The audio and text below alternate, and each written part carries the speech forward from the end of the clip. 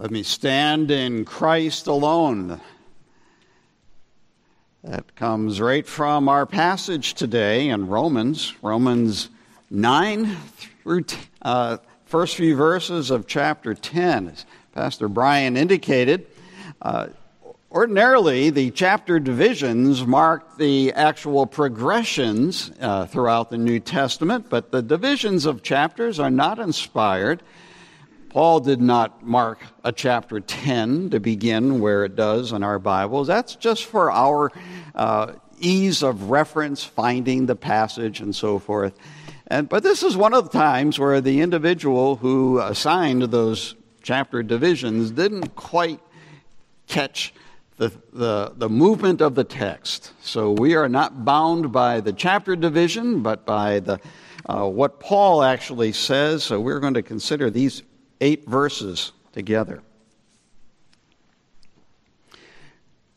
Recently, one of our members had an interesting conversation at a local restaurant. Observing that the waiter sported several tattoos, various obvious places, and that they all represented symbols of Christianity. He decided to ask about those symbols. What's the significance of those? And the waiter seemed all too happy to explain each one. Here's the cross, and here's what that means, and so forth. And so the next question was, well, do you know that when you die, that you'll go to heaven? And the immediate reply was, oh, yes. Followed by a list of his various good deeds, the things he tries to do regularly. He was quite confident in his future destiny. And he's not alone in that. No doubt you've had the experience of talking to an unsaved person, looking for an opening to present the gospel, and to realize that the individual doesn't sense any need. He thinks he's all set. He's good enough. Well, people do suppose that their personal efforts to do good will earn favor with God. I'm trying hard, and it ought to be good enough. Good enough for God. After all, isn't He a loving God? But see, so many seem not to have a very accurate sense of their own sinfulness, as well as their inability to pay for their sin. What are they going to do about that? Oh, I think I can cover that with my good deeds. In another sense, though, even God's people are guilty of assuming too much personal credit. This can range from thinking that, well, God chose me and He didn't choose some other person, probably because He saw that I would respond better to His offer of grace. Probably because He saw there was something a little bit better here. That's taking too much credit. Or it can also go to just thinking that following a set of rules will somehow add to my status in relationship to God. To what Christ has done, I can add to that by just doing what I'm supposed to do.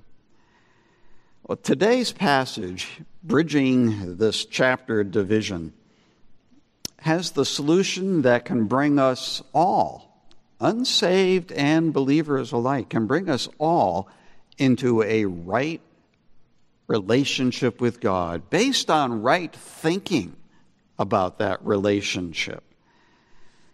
The emphasis in this passage, the truth undergirding these verses, is that the Lord offers the gift of His righteousness.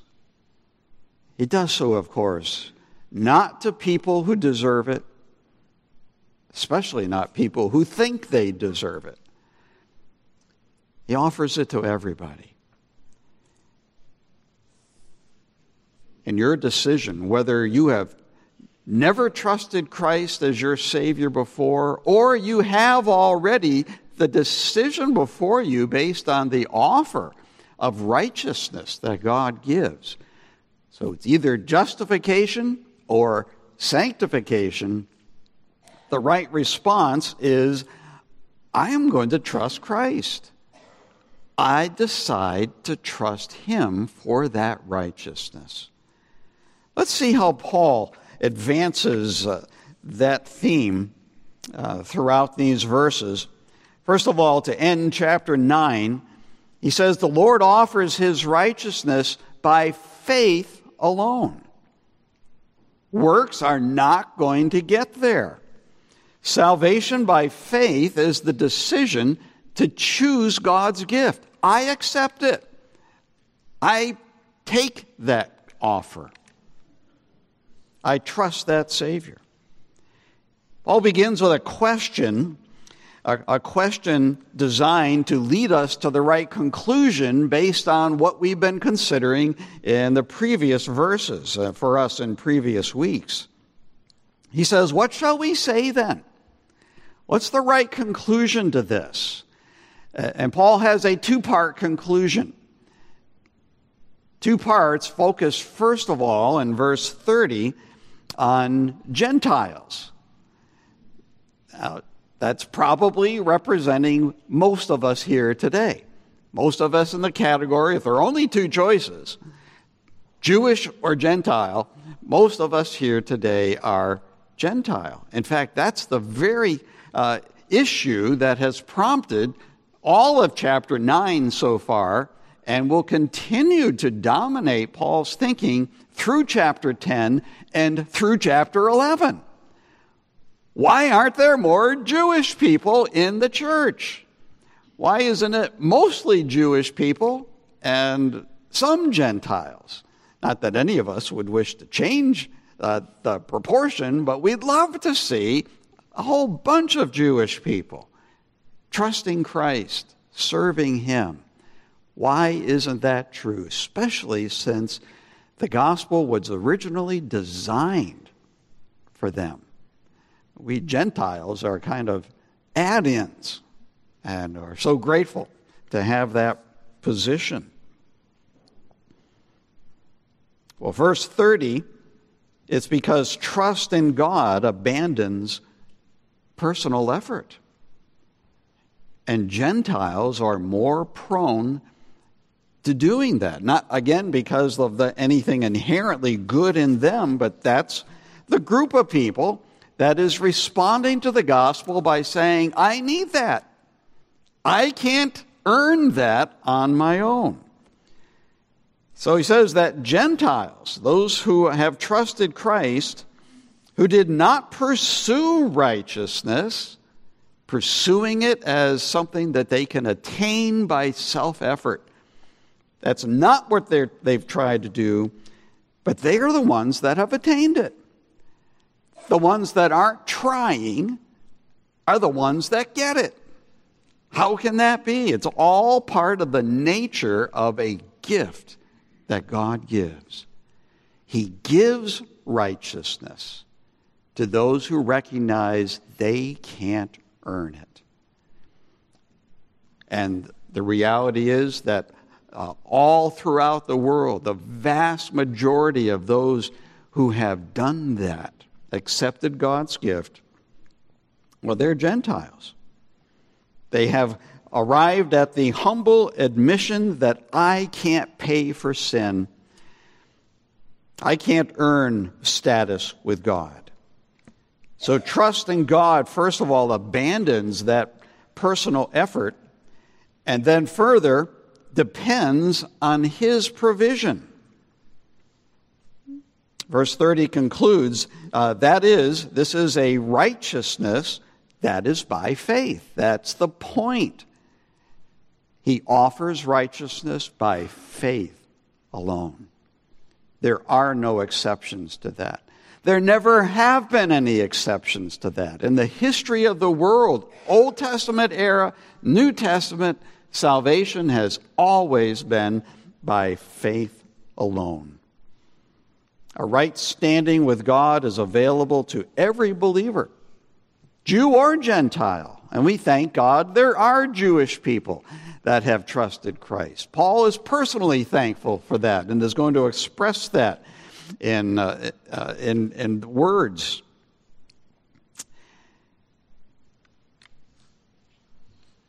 This forgiveness of sin God offers in one way only. Salvation by faith chooses that way. And it's mostly Gentiles that are doing that. On the other hand, salvation by works ignores God's gift. Aware of it, seeing it, passes it up. No, thank you. And the reality is there are few in the church that are Jewish because they are still striving for salvation by works. And it's not just Jewish people. Even though the vast proportion of people in the church are Gentile, the vast proportion of Gentile population in the world are in the same category as the Jews. They've also chosen to ignore God's gift and to trust in their own works. Well, Paul has some realities to lay before us in that direction. The first is, in verse 31, that trust in self is futile. It is not going to work. He says, but that Israel, who pursued a law that would lead to righteousness. They had a law, they had God's law, and they pursued obedience to that law, thinking that's how we're going to arrive at God's righteousness. They pursued it with vigor, but they did not succeed in reaching that law because trust in self is futile. They've had a wrong focus all these centuries, and that has led then to a failed attempt to obey.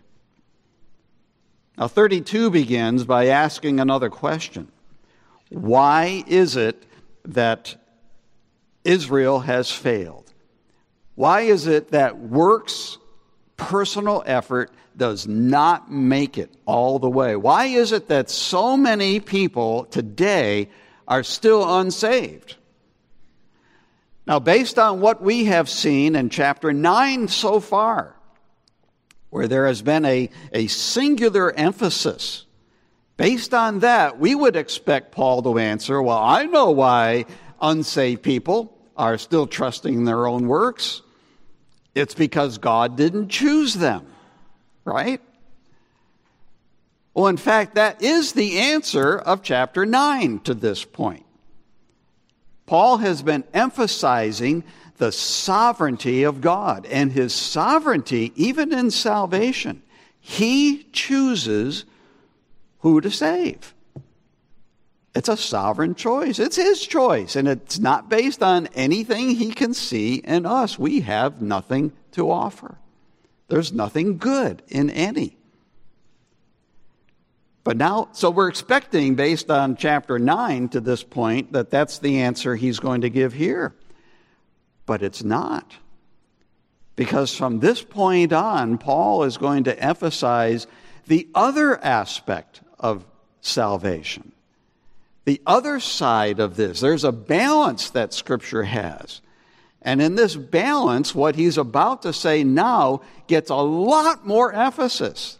The vast majority of references to how salvation works in the New Testament and through the rest of the book of Romans is this other side of it, which is, again, to get back to verse 32, why is it that unsaved people are still striving for salvation by works, even though it's futile?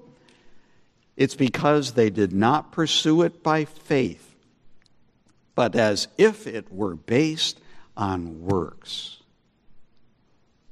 is because they made the wrong choice. Now Paul's answer to why is because of them. They are responsible. People could choose to trust Christ. And those that are currently unsaved, it's because so far they have chosen not to do that. We're going to see Paul say that a few different ways as well in these coming verses and even in the coming weeks that we continue in Romans. Trust in self, therefore, is futile. Your works are not going to get there. You've made the wrong choice. Choosing works instead of choosing to trust Christ, that's why you're unsaved. There's the answer. Trust in self, though, is also fatal. To continue in verse 32, Paul says they have stumbled over the stumbling stone. Stumbled over the stumbling stone. Let's understand, first of all, that the stumbling here isn't the kind of stumble where you get tripped up and you almost lose your balance.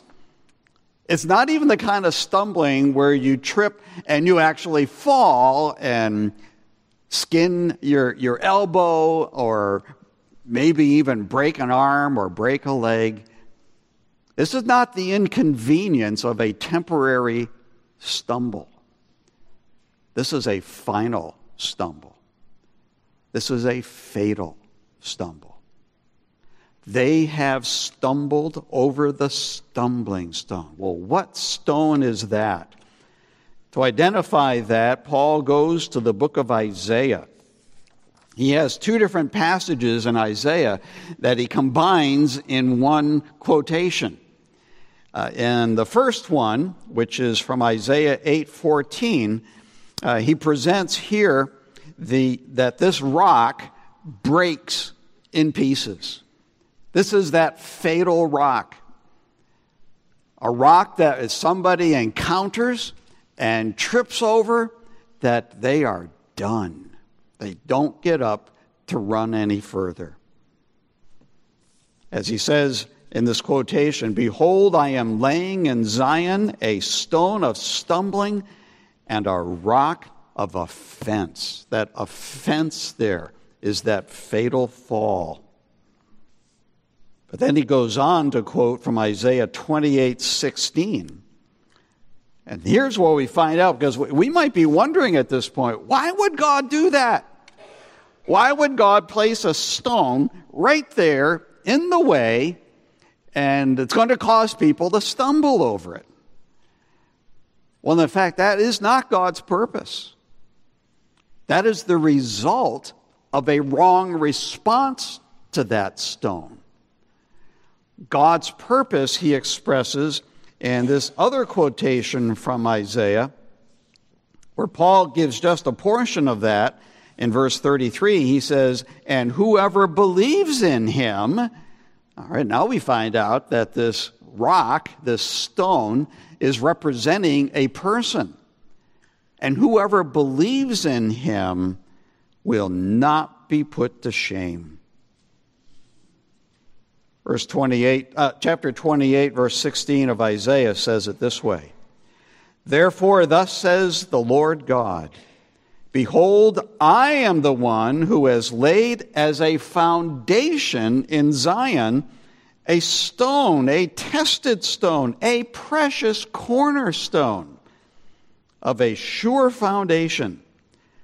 Whoever believes will not be in haste."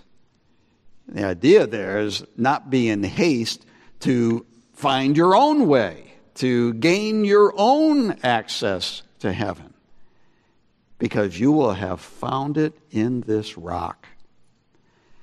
See, God designed this rock. God sent the person this rock represents in order to provide a foundation for life. A foundation that you can build your life on, a foundation you can stand upon. You try to jump over this rock, you try to avoid this rock, you try to go around it, all such efforts result in the stumbling. It is only the decision that I'm going to stand on this rock. I choose this rock. That's salvation by faith. In fact, throughout these first 4 verses, Paul seems to be using the imagery of a race. Not of a race of a paved, smooth track, but more of like a cross country going through paths and so forth, where there are obstacles. And in this path, we have runners that are pursuing, that are striving for that finish line, and they're striving to get around one particular stone, while others look at that stone and say, that is exactly where I want to be. That rock is Christ, veiled here in this imagery. He is God's promised Messiah. That's the choice God urges everyone to make. Choose this rock. Build your life on this rock. This rock is not one to try to avoid. Whether you, therefore, stumble or stand in your relationship with God, it's up to you. There's a choice available to you. Trust Christ. Choose Him. Build your life on Him. Let Him be your sure foundation. And your relationship with God will be eternal. That's God's promise. Now, Paul has referred then to this object of faith using the imagery of a rock, but now he gets more explicit. Because in the first 4 verses of chapter 10, his message here is that the Lord offers His righteousness in Christ alone, by faith alone, but it is in Christ, faith with Christ as the object. And as such, in verses 1 through 3, Christ is the answer of God's Word. He's the message of God's Word. All throughout Scripture, whether He states explicitly the name of Jesus Christ or not, all throughout Scripture, God has designated His Son as the theme of every passage. He is the answer to every problem. He is the rock that every life requires. None other than Christ. Paul begins verse 1 with the reference to brothers, and that just kind of warms up his appeal here and the truth he's proclaiming. He says, I'm talking to you, and you are important. Christ, then, as the answer answer of God's Word, it's the answer God's Word presents consistently, and that is why the lost must trust Christ. There's passion in what Paul says in verse 1. He expresses, my heart's desire and prayer to God for them is that they may be saved. Now, he's still talking about the Jewish people, about Israel.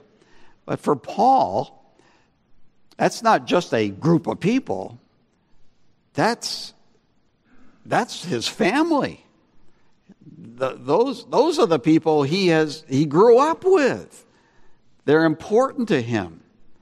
And it grieves him that they are not yet saved. Now again, in light of what we have seen already throughout chapter 9, the emphasis of God's sovereign choice in salvation, we might expect Paul to say, well, what can we do about it? There's nothing we can do. God's already decided. But Paul says, no, I pray. I pray for those that aren't saved. And Paul has no concern here trying to figure out whether this particular person, currently unsaved, I wonder if they're part of God's choice. There are some in our day who agonize over that and even conclude, and this is an extreme form, but there are some who would say, based on God's sovereign choice, that I can't even offer the gospel to an unsaved person because I don't know that that person is chosen. God's word has no such concern. Paul has no such concern. Offer it to everybody. And it's not a false offer, because anybody who chooses Christ will be saved. That is the emphasis of Scripture, that's the deciding factor. The emphasis in Scripture is consistently on human responsibility. We need to know that God is sovereign and that God's choice is sovereign. But there's a balance here. And the right balance for God's people is to believe them both. We struggle with that. We all struggle with the logic behind that. How can God choose and how can people choose? One of them must be subservient to the other. The answer of Scripture is essentially, that's not for you to be concerned about. You believe chapter 9 of Romans, God chooses. And then believe chapter 10 and a lot of other places, people choose. How those two choices always agree, we don't know. But we believe because God tells us both. And he also makes it clear that our emphasis needs to be to give the gospel to all who will give us a hearing and offer it freely to all, and everybody who says, yes, I choose Christ, will be saved. So the lost must trust Christ. Unbelief in other people, especially in family members, as is Paul's concern here, that's a great burden. And many carry that burden. You have unsaved family members and you pray for them. Paul says, don't you give up. There's still hope. Are they still breathing? They can still trust Christ. Paul's personal passion he expressed in a continual petition, pleading with God to work in their hearts. In verses 2 and 3, Paul says, the lost then must simply choose Christ. He says, I bear them witness that they have a zeal for God, and speaking of Jewish people in particular, but lost people in general have this zeal. Do you know if you're going to heaven? Oh, yeah. Well, how do you know? Well, I do all these good things. And we always have a sense that they are claiming way too much. Their good things aren't all that significant. But they've convinced themselves, and they think that whatever level of zeal they have ought to be enough. Paul says they have a zeal. They have a zeal for God, but not according to knowledge. Not according to truth. It's not the way salvation works. They are continuing to strive, even though God's word says over and over, it won't work. And yet, there they are, still striving. It's not according to the truth that God's word says we need to know. For being ignorant, verse 3, being ignorant of the righteousness of God, how to get it by trusting Christ, and seeking to establish their own. And that's human pride. I can do this. I don't need your help. I don't need God's help. Seeking to establish their own, they did not submit to God's righteousness. The ignorance Paul is describing here, then, is a willful ignorance. It's a stubborn ignorance. It doesn't mean they've never heard. It means they've refused to believe it. The gospel itself reveals God's righteousness, how he justifies. This willful ignorance of trusting self is, in fact, a rejection of Christ. The point is, they've decided, they've chosen, and they are responsible for that choice. And it is because of their choice that they have no relationship with God. People here, you're seeing, bear the full responsibility. That leads to one of the key statements in all of Paul's writings. Verse 4. Paul explains here that Christ is the end of the law for righteousness to everyone who believes. Christ is the climax of God's plan.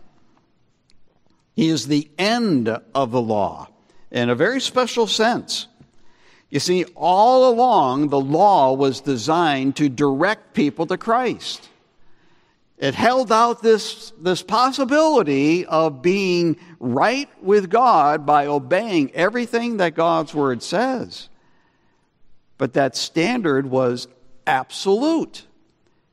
You have to obey everything God says, all the time. No exception. Your entire life. Going back and looking ahead. The whole thing must be complete obedience to God.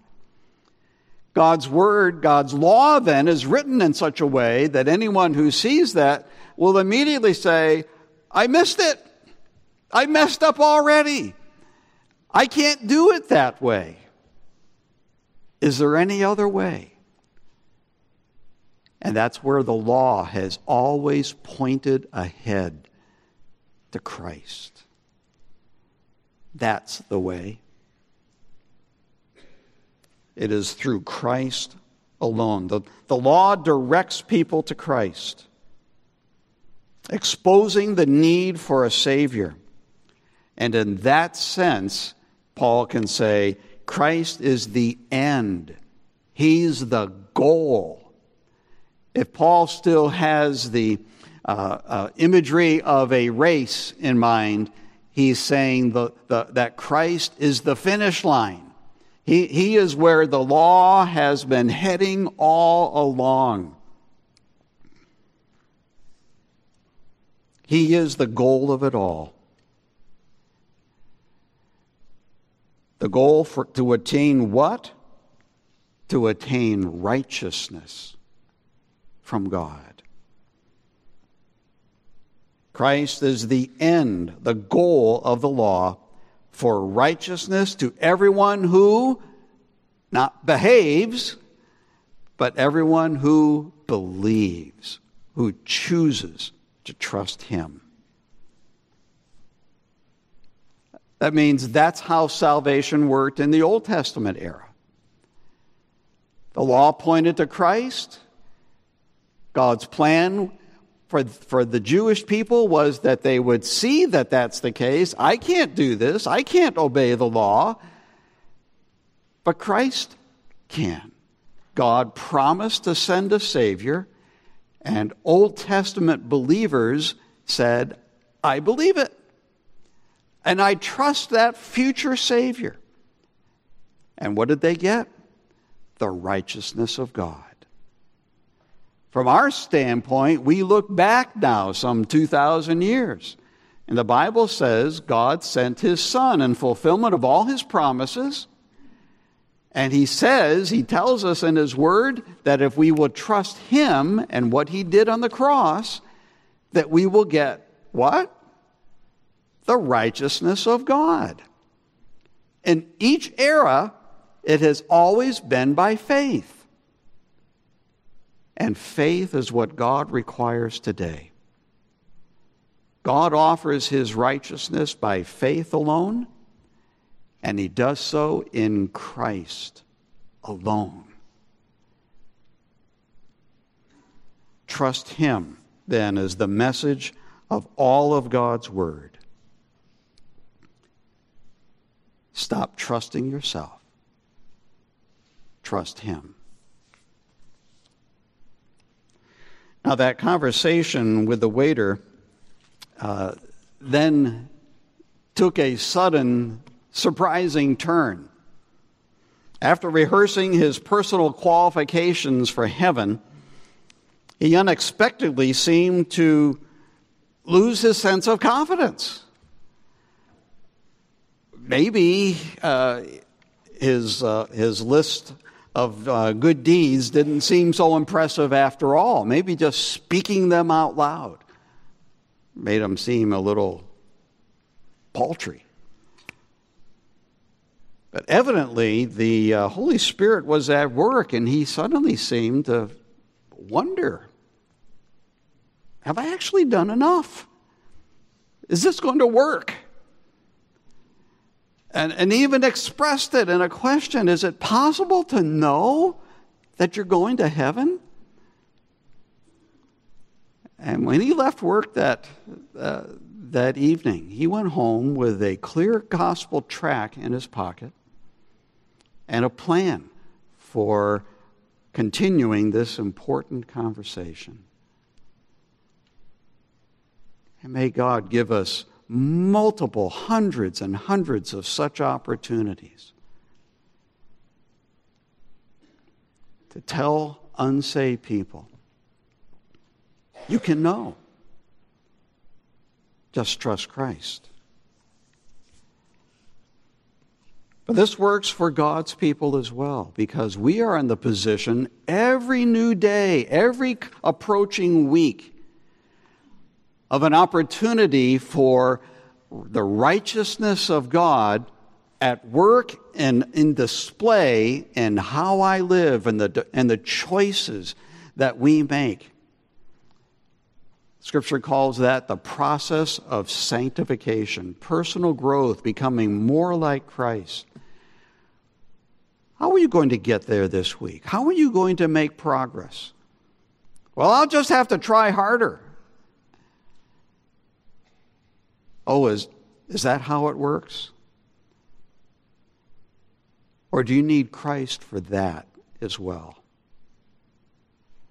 Even that practical aspect of righteousness only comes if you decide to trust Christ.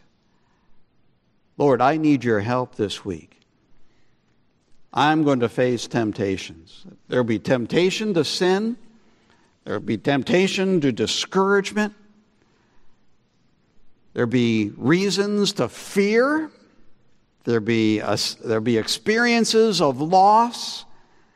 Are those experiences going to draw me away from the Lord and become less like him, or are they going to draw me to the Lord and become more like him? You see, the choice there is yours. This passage says, choose to depend on Christ. That begins with asking for his help, acknowledging before the Lord, I can't do this. Would you help me? Let's bow for prayer with an eagerness to utter those words to Christ yourself right now. Father, we thank you for sending your Son. Thank you that he is the rock that forms the foundation for life in this world and life in the next. Thank you, Father, for accepting faith and granting us faith in Christ as the basis for granting us your righteousness. Father, we pray that you would increase our burden for the lost and our boldness in presenting the truth they need to hear.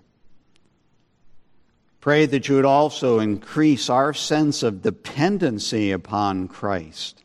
Every day we live, every new encounter, every new challenge, help us to depend on him.